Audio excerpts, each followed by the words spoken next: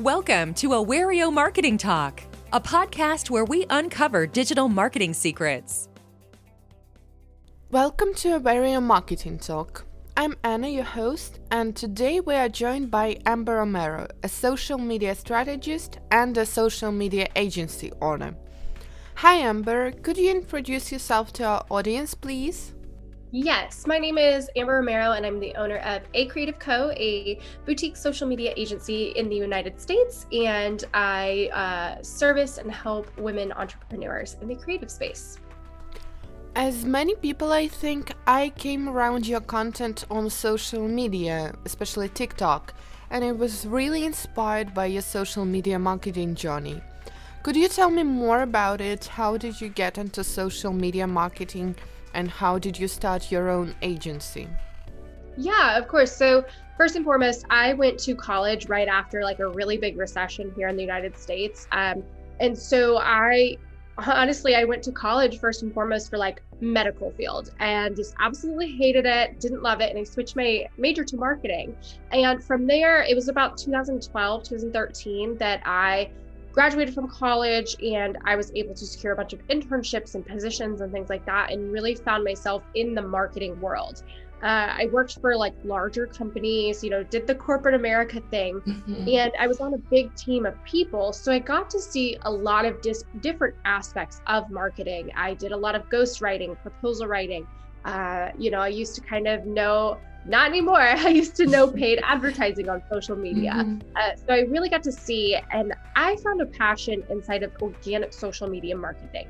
I love the content creation aspect because I was able to take creativity and combine it with my love of psychology and marketing.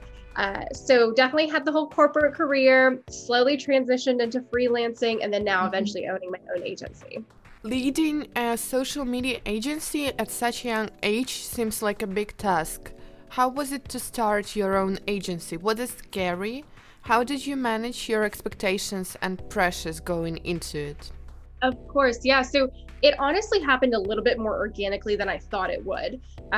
So again, after transitioning away from being a marketing manager into freelancing in social media, I'd have a couple clients and it was just me. And I soon realized that, okay, the only way to grow my income, my revenue, I need to do a little bit more. Raised my prices, my agency is actually, I only founded it in 2019. I freelanced for a while, did a lot of stuff.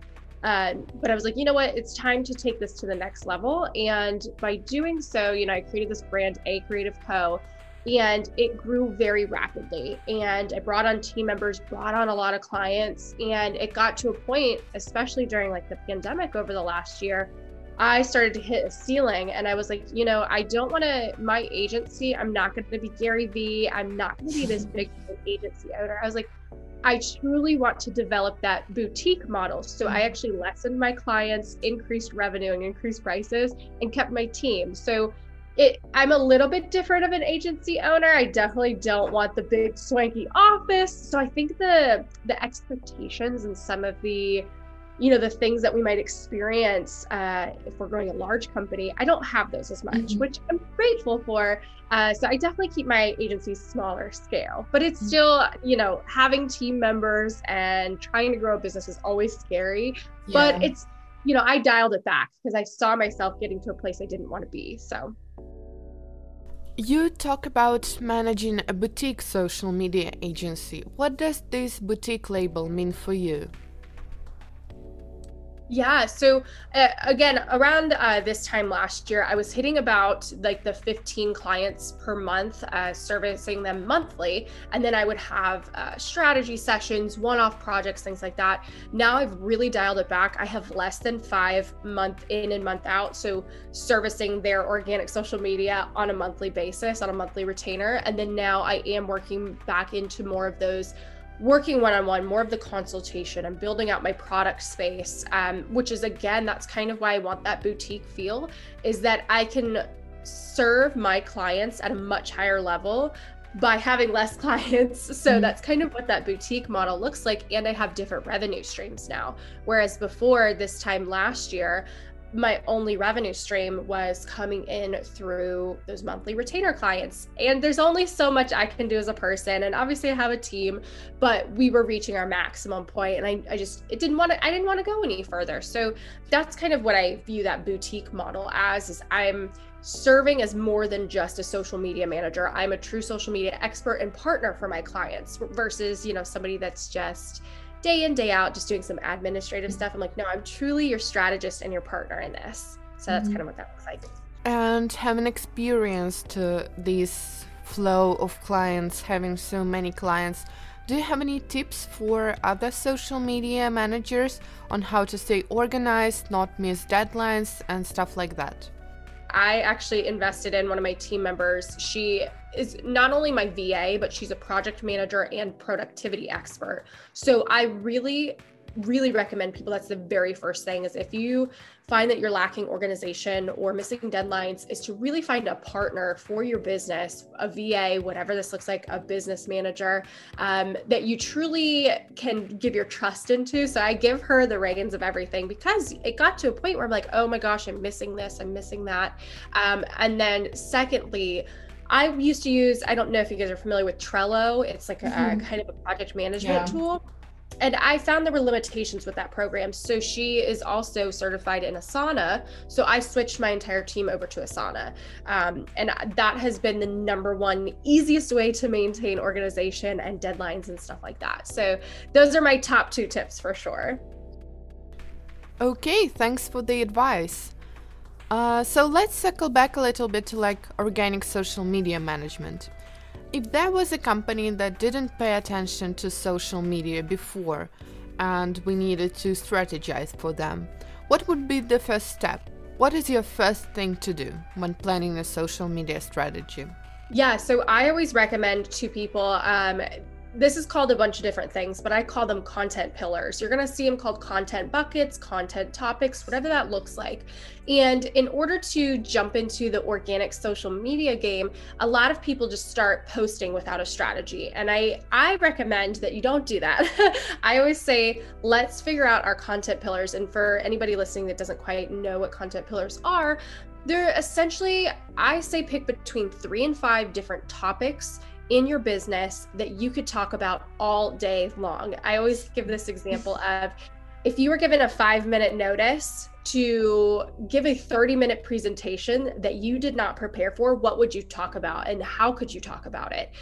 So for instance, my 5 content pillars are social media tips, content marketing tips, business tips. I always do some kind of promotion, because I want to obviously promote my business, and then storytelling or personal post. So, and the best way that I do this, and again, I do this a little differently than some marketers, is I align a content pillar with days of the week. And this really helps maintain consistency, because again, people that don't jump into social media, organic posting, they'll post a ton of stuff for a week or 2 and then fall off the face of the earth. So those are kind of my big 2 things, is figure out what content you want to post, have a strategy around it, don't divert from it. So I'm not going to post about my outfits, or I'm not going to, that's just not my, my expertise. So, and then this helps maintain that consistency. If you can only show up twice a week, perfect. Show up twice a week and make sure it's strategic. So those are my big 2 tips there. Thank you. Yeah, I think consistency is really important, because many social media platforms and algorithms take it into consideration when they decide which content to highlight. Regarding social media mistakes, what are some common mistakes that you see, and how can people avoid them? Yeah, there's definitely 2 that come to mind. So the first one is that a lot of clients that come to me, or just anybody that's in my DMs, they think social media is the end all be all of their marketing, and they expect instant results. And the thing with organic social media, because of the free nature of it, it's not going to fix all your marketing problems overnight. So that's always number 1. We always hear, I want the 10,000 followers. I want to make more money. I want to get more clients. And I'm like, there's a long game, and it comes in the form of strategic content. So it's not going to solve your problems overnight. So I always give everybody that caveat and say, hey, this isn't going to work tomorrow. We need to develop strategy over months and months and months. And then number 2, a lot of people, what I see, and believe me, I've done this in the past too, really the way that organic social media is going right now, users, like the end user, they can read through kind of the BS, the crap, so we really, as business owners, we have to serve them. We can't just go on Instagram anymore and post about a sale like, hey, I have 30% off my products. No, we have to educate them, entertain them. Anytime I'm doing some kind of promotional post, I love creating memes or gifs or something that's fun that they, or a quote post so that they can still share it on their feeds. They'll share it to their stories, they interact with it, but I'm selling as well.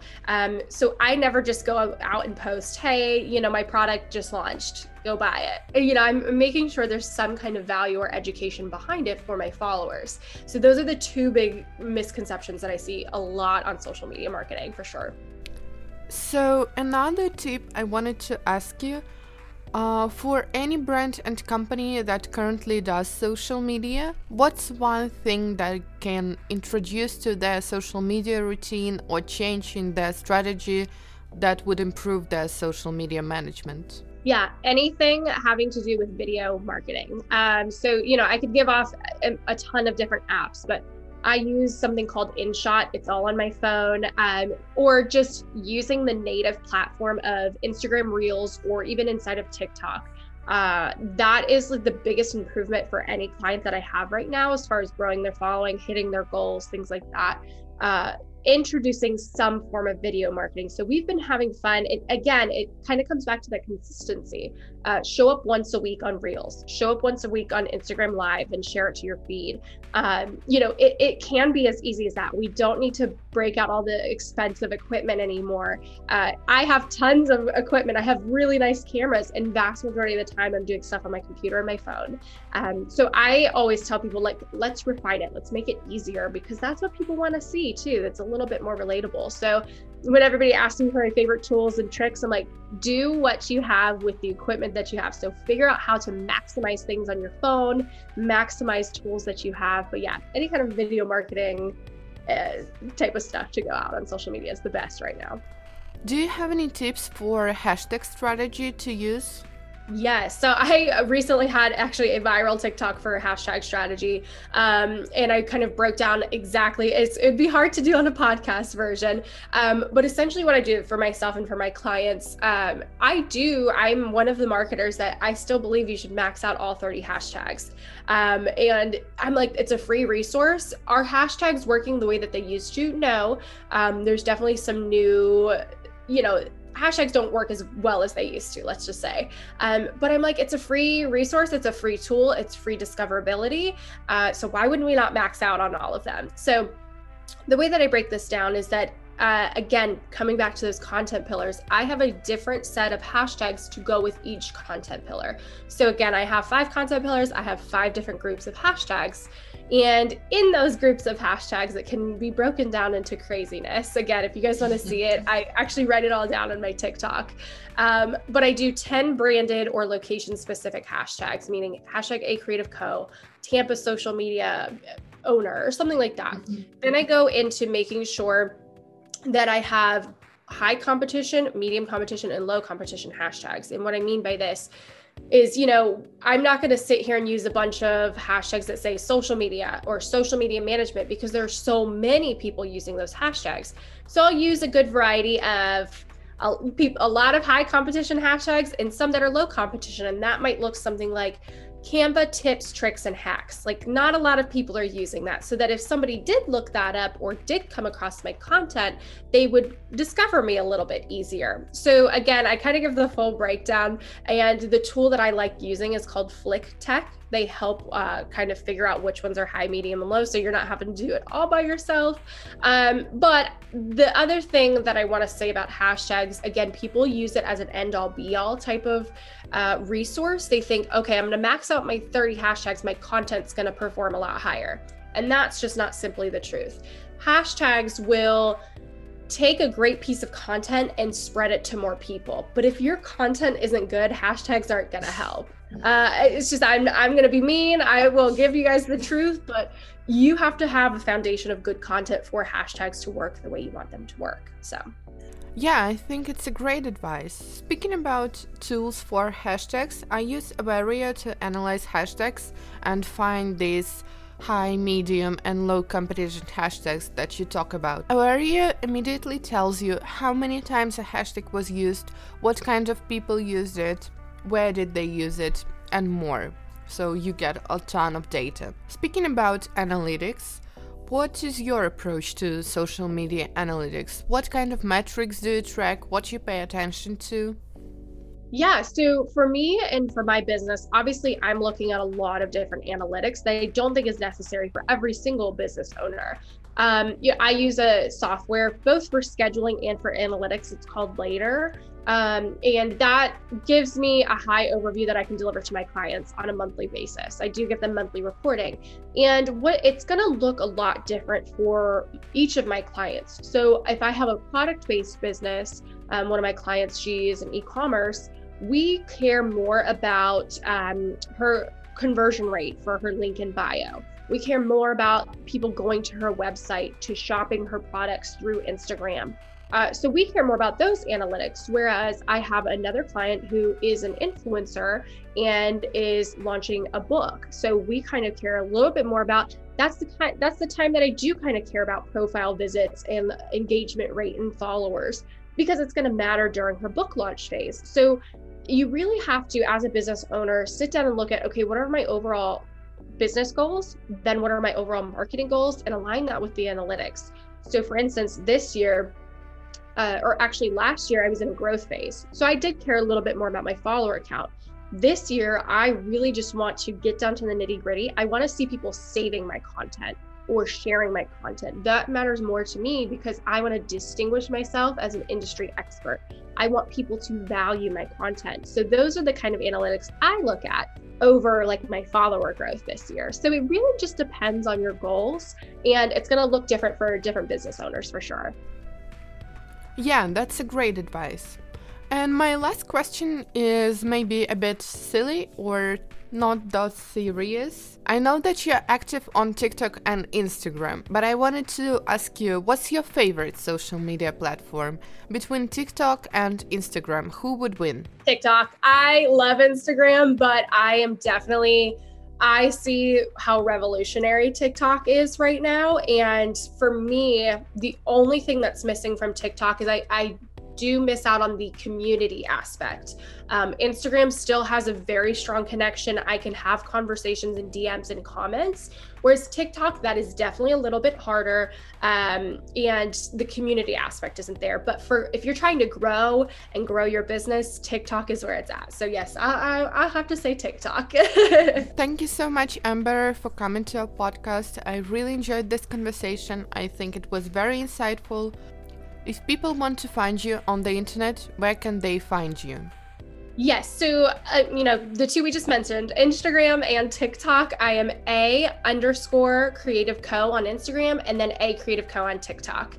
And then other than that, I have some new stuff launching soon. So I'll have a blog coming out and my highly requested YouTube channel, because that's the one thing people tell me on TikTok. They're like, can you please do a longer tutorial on YouTube? So some of that is coming, so stay tuned, but I'll announce that on all my social platforms as well. Thank you for listening to Awario Marketing Talk. Hit the subscribe button if you are new to our talks. If you are a long-term listener, do not forget to like, comment, and share. Leave the questions down below if you want us to cover some specific topic. Stay tuned for our updates.